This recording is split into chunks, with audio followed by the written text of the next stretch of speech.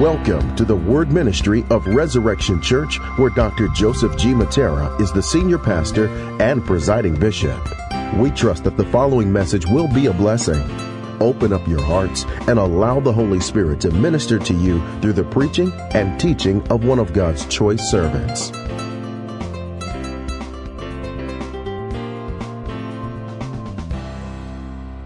Hi, this is Joseph Matera. I hope you're ready for the Word. Let's pray. Father, we pray that you'd bless this Word. Help us to understand how to pray the way we breathe.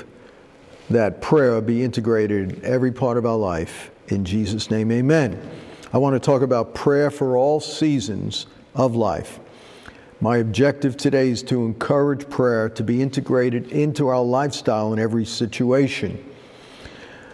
Most people only pray at certain points, sometimes just on Sunday. But God wants prayer to be like the breath that we breathe, that we're not even conscious of it. It's something that is continually being done as we walk in the presence of God and commune with Him in our spirit. We're going to use as our text James chapter 5, verse 13 to 18. As we will see when we read this, that the Bible teaches us to pray without ceasing, and that's found in 1 Thessalonians, and to rejoice evermore. In other words, always to be thankful. 1 Thessalonians 5. The point being that God desires continual praise and fellowship in our life. And when we talk about prayer in this particular message, we're talking about a two-way communion, hearing from God, not just God hearing from us. And so we're called to practice the presence of God and to always walk with God. It tells us that Enoch walked with God. What does it mean to walk with God? It just means that it wasn't just a set time where he got away with God for 15 minutes or a half hour. And that's what most people do. They'll go pray and then they'll forget about God the rest of the day. And then they wonder why they're under so much attack and spiritual warfare. It says that Enoch walked with God. That meant that God was part of every part of his life. He integrated God and God's presence in everything. Abraham was called God's friend. And Moses knew God face to face as a man knows his friend. And the reason for that is they just had a relationship with God. They had an intimate relationship with God. And when you know someone, let's say you're married for 50 years, you don't even have to say anything with your spouse. You could just hold hands and sit in a chair for hours, just admiring creation, even though you're both in fellowship together. So sometimes walking with God doesn't mean that you're interceding or saying something. It could just be hanging out with God and walking and enjoying His presence. So what we want to understand is what James is bringing out here is a prayer life that never stops, a worship life that never stops. We're called to practice the presence of God and walk with God the way people in the scriptures did. And so let's go to James 5. He starts off in verse 13. Is anyone among you suffering? Let him pray. Now the point James is making, if we read the context, is not that we only pray when we're in trouble. That word suffering could also be translated having trouble. But what he's saying is that we learn to depend on God first when we are tested. And when we're tested, we know how much faith we have. We know who we really trust. God is not pleased when we run somewhere else first instead of running to Him when we're in trouble. We find that God is honored when we look to Him first and foremost before looking anywhere else. I'm not saying don't call 911 when there's an accident. We're not talking about idiotic things like that.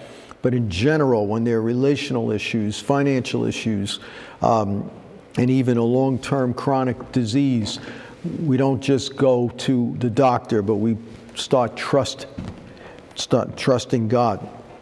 In 2 Kings chapter 1, we see how there was a king named Azariah who fell through the lattice in the upper chamber in his house in Samaria, and he laid sick. So he sent messengers saying, go inquire of Baal-zebub, the god of Ekron, whether I shall recover from this sickness. So he inquired of another god, even though he was a Jewish king in Israel. But the angel of the Lord said to Elijah the Tishbite, "Arise, go to meet the messengers of the king of Samaria." Samaria was the headquarters of Israel. After the kingdom was divided, Judah's headquarters was Jerusalem, Israel's headquarters was Samaria. So go say to the king of Samaria and say to them, "Is it because there is no God in Israel that you're going to inquire of Baal-zebub, the god of Ekron?" And you could almost see the similarity of these names when they accused Jesus in Matthew chapter 12 of casting out demons by Beelzebub. Very similar. "And now, therefore, thus says the Lord, you shall not come down from the bed to which you have gone up, but you shall surely die." So God was displeased with this king who went somewhere else before he went to God when he was in trouble, in this particular point when he was dying. In 2 Chronicles 16, we find the story of a really good king, Asa, but at one point he stopped trusting in God after he was attacked by the king of Israel. And instead of going to God for help, he went to Ben-Hadad, the king of Syria, who lived in Damascus. And Ben-Hadad came and helped him out, and Asa was able to win the victory against the king of Israel. But at that time, Hanani the seer came to Asa, king of Judah, we find in 2 Chronicles 16:7. And he said, "Because you relied on the king of Syria and did not rely on the Lord your God, the army of the king of Syria has escaped you," meaning the ones you now went to for help are eventually going to be the ones who attack you. And if he had gone to God for help, because Syria was in alignment with Baasha, king of Israel, he would have defeated both. But instead, he just defeated the king of Israel, and now he's going to have to contend with another enemy that's even more formidable down the road. And so you let Syria escape, and then God begins to recount some of the testimonies. Were not the Ethiopians and Libyans a huge army? It tells us in the Chronicles that Asa fought an army of Ethiopians that had over 1 million men in the army. And you relied upon me, and you defeated these enemies, and the Lord gave them into your hand. For the eyes of the Lord run to and fro throughout the whole earth to give strong support to those whose heart is blameless toward him. You have done foolishly in this by going to Syria. From now on, you're going to have continual wars. So the giant you don't face and defeat now will become a greater giant in the future. And here we are in COVID, civil unrest, having contentious election, presidential and congressional elections. And if America doesn't turn to God, and if the church doesn't turn to God, we're going to have even more wars and more unrest. If we can't turn to God now, then what is it going to take? And so the prophet continues, because you relied on the Lord, I gave the Ethiopians into your hand. But because you've done foolishly, you're going to have more wars. So Asa was angry with the seer. A seer is another form of saying a prophet. The difference is the prophet normally speaks what he sees and what from the word that bubbles up from inside of him, and the seer basically sees things. And so Asa was angry with this seer, even though he was representing God, and put him in prison. And he was in a rage with him because of the word of the Lord.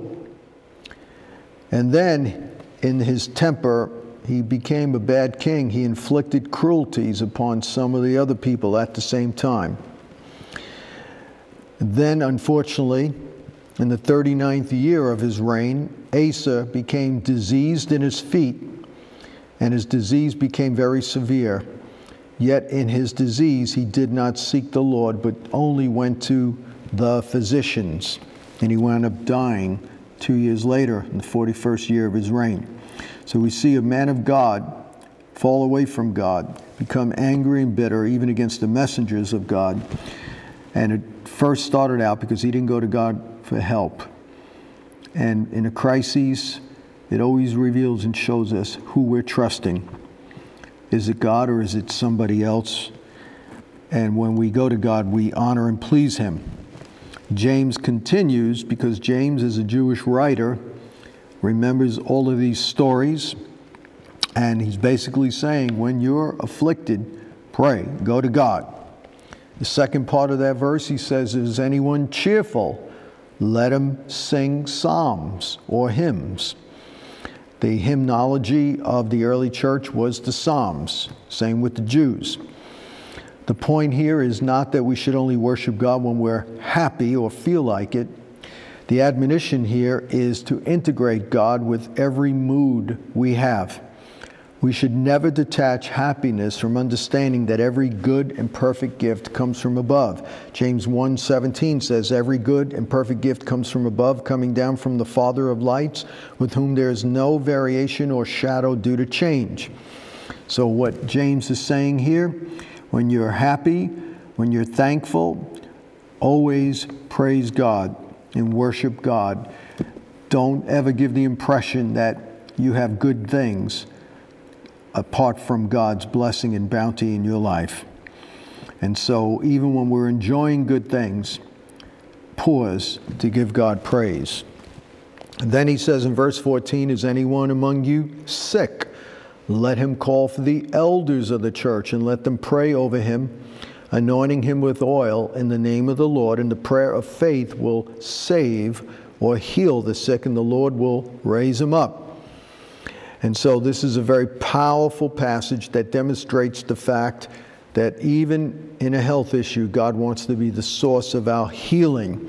As a matter of fact, the Greek word here, sozo, the faith will save the sick. It's the same word used for people who were saved when their sins were forgiven. In the Gospels, the same Greek word is used, which demonstrates that when Jesus died on the cross for our sins, he also died for our sicknesses. It's all part of the salvation message. So the gospel is the cure not only for our spiritual issues and our sins and our things that separate us from God, but it also is a promise to bring healing and health and well-being to our bodies. How can we serve God fully if we're always walking around with chronic sickness and disease? So that's part of the atonement that we see in the scriptures. That's why the word in the King James is the prayer of faith will save the sick. Other translations, because they know that that's going to confuse people, make them think it's the same as the gospel of salvation, which it really is. They change that word save the sick to heal the sick, but it means the same thing. And so the gospel is the power of God unto salvation for all who believe, and that salvation includes physical healing. And the Lord will raise him up, he said. It says to call the elders because the elders were the most mature people in the church. But it doesn't mean that only the elders could pray for the sick, because in Mark 16 it tells us that these signs will follow those who believe in Christ. And one of the things it says is they will lay hands on the sick and they will recover.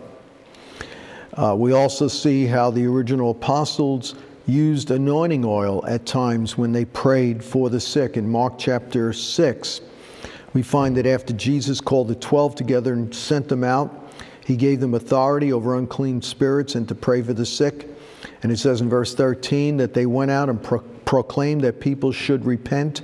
They cast out many demons and anointed many with oil who were sick and healed them. So why do we need oil? Well, oil, the same as laying on of hands, sometimes is a point of contact for people, helps them release their faith. It gives them a handle on things. Same way we use Holy Communion to depict the death and burial of Jesus Christ and our sins being forgiven.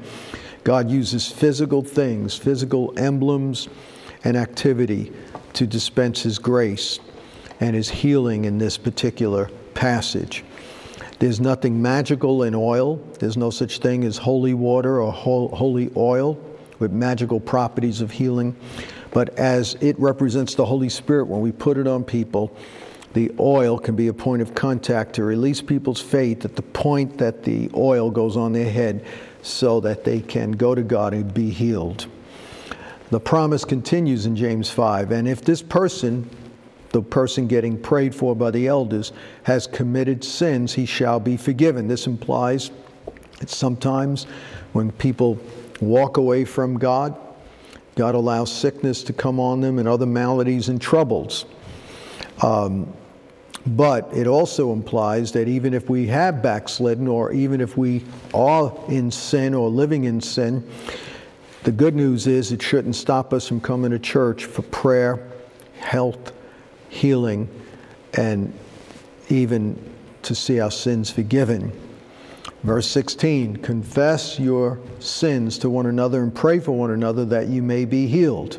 Again, the implication here is that sometimes there's a bitterness or there's a sin or unconfessed sins that can negatively impact our physical body. We see that also in the Psalms. But after prayer, confession, and being transparent with a mature leader, an elder, or other leaders, and anybody that you're in trusting relationship with that is serving God, we find that healing is released to that person while we're confessing what's going on in our life. And so this also shows that healing and forgiveness of sins is not just an individual matter. It gives us an illustration of the power of the body of Christ. We need each other, especially when we're weak or in sin or when we're in great trouble or need. And we need others to restore us. It tells us in Galatians 6, if someone is overtaken with a sin, let those who are more spiritual gently restore them. In Ecclesiastes chapter 4, verse 9, it says, 2 are better than 1 because they have a good reward for their labor. For if they fall, one will lift up his companion. But woe to him who is alone when he falls, for he has no one to help him up. Again, if 2 lie down together, they will be kept warm. But how can one be kept warm alone? Though one may be overpowered by another, 2 can withstand them. And a threefold cord is not easily broken. In Hebrews 10, it tells us, let us consider one another in order to stir up love and good works, not forsaking the assembling of ourselves together. So we have to get back in church physically.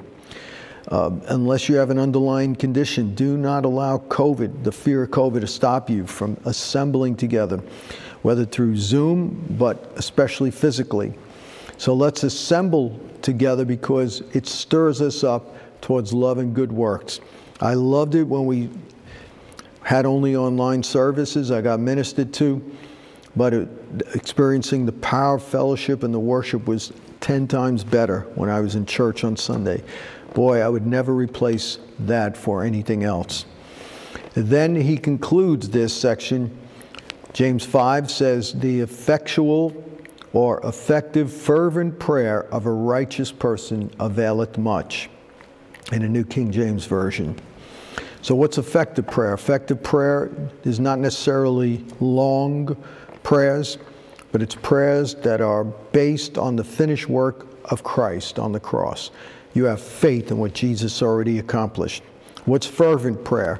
Fervency has to do with fire, passion, focus, physical force. It's always about fervently seeking God and desiring God, never just casually inquiring after God. Verse 17, then James gives Elijah as an example. He said, Elijah was a man like us, and he prayed earnestly that it would not rain, and it did not rain on the land for 3.5 years. And he prayed again, and the heaven gave rain, and the earth produced its fruit. So Elijah was a human being. He wasn't Superman. He wasn't Captain America. He wasn't a mutant. He wasn't an X-Men. He was just a normal human being, and he was able to stop it from raining on the land of Israel for 3.5 years. Why? Because of his faith. He had fervent prayer, effectual prayer, and it changed the course and destiny of a nation. James is implying that if Elijah can shut up the heavens by faith, by himself, then we could also influence the course of nature and human history for the purposes of God. Let's seek God now more than ever before. So as we end this, ask yourself the question, am I willing to integrate praise and prayer with every aspect and season of my life?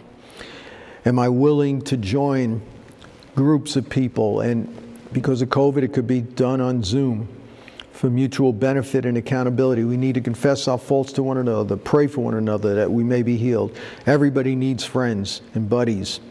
We need to be in small groups. And last, can you believe God to use your prayer life during this season? There's going to be a lot of unrest. I think it's going to get worse after the election. It's not going to get better. Let's pray. Let's band together. Let's seek God.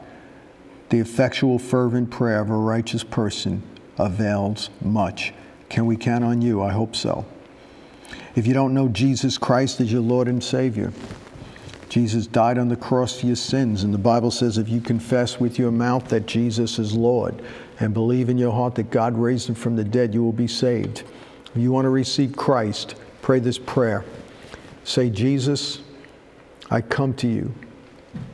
I thank you for dying for me, for punishing yourself on the cross, allowing the Father to punish you and men to punish you in my place. I believe you're alive. Please come in my life and give me the power to serve you. Amen. If you prayed that prayer, that's only a decision. Jesus said, if you continue in my word, then you will know the truth, and the truth will make you free. Get in touch with us so we could help you walk out the rest of your Christian walk. Without the church, it's going to be very difficult to make it. It would be like giving birth to a baby and leaving the baby alone in the street. Baby can't feed itself. You can't feed yourself. Please get in touch with us. You ask Christ in your life. This is Joseph Matera signing off. God bless you.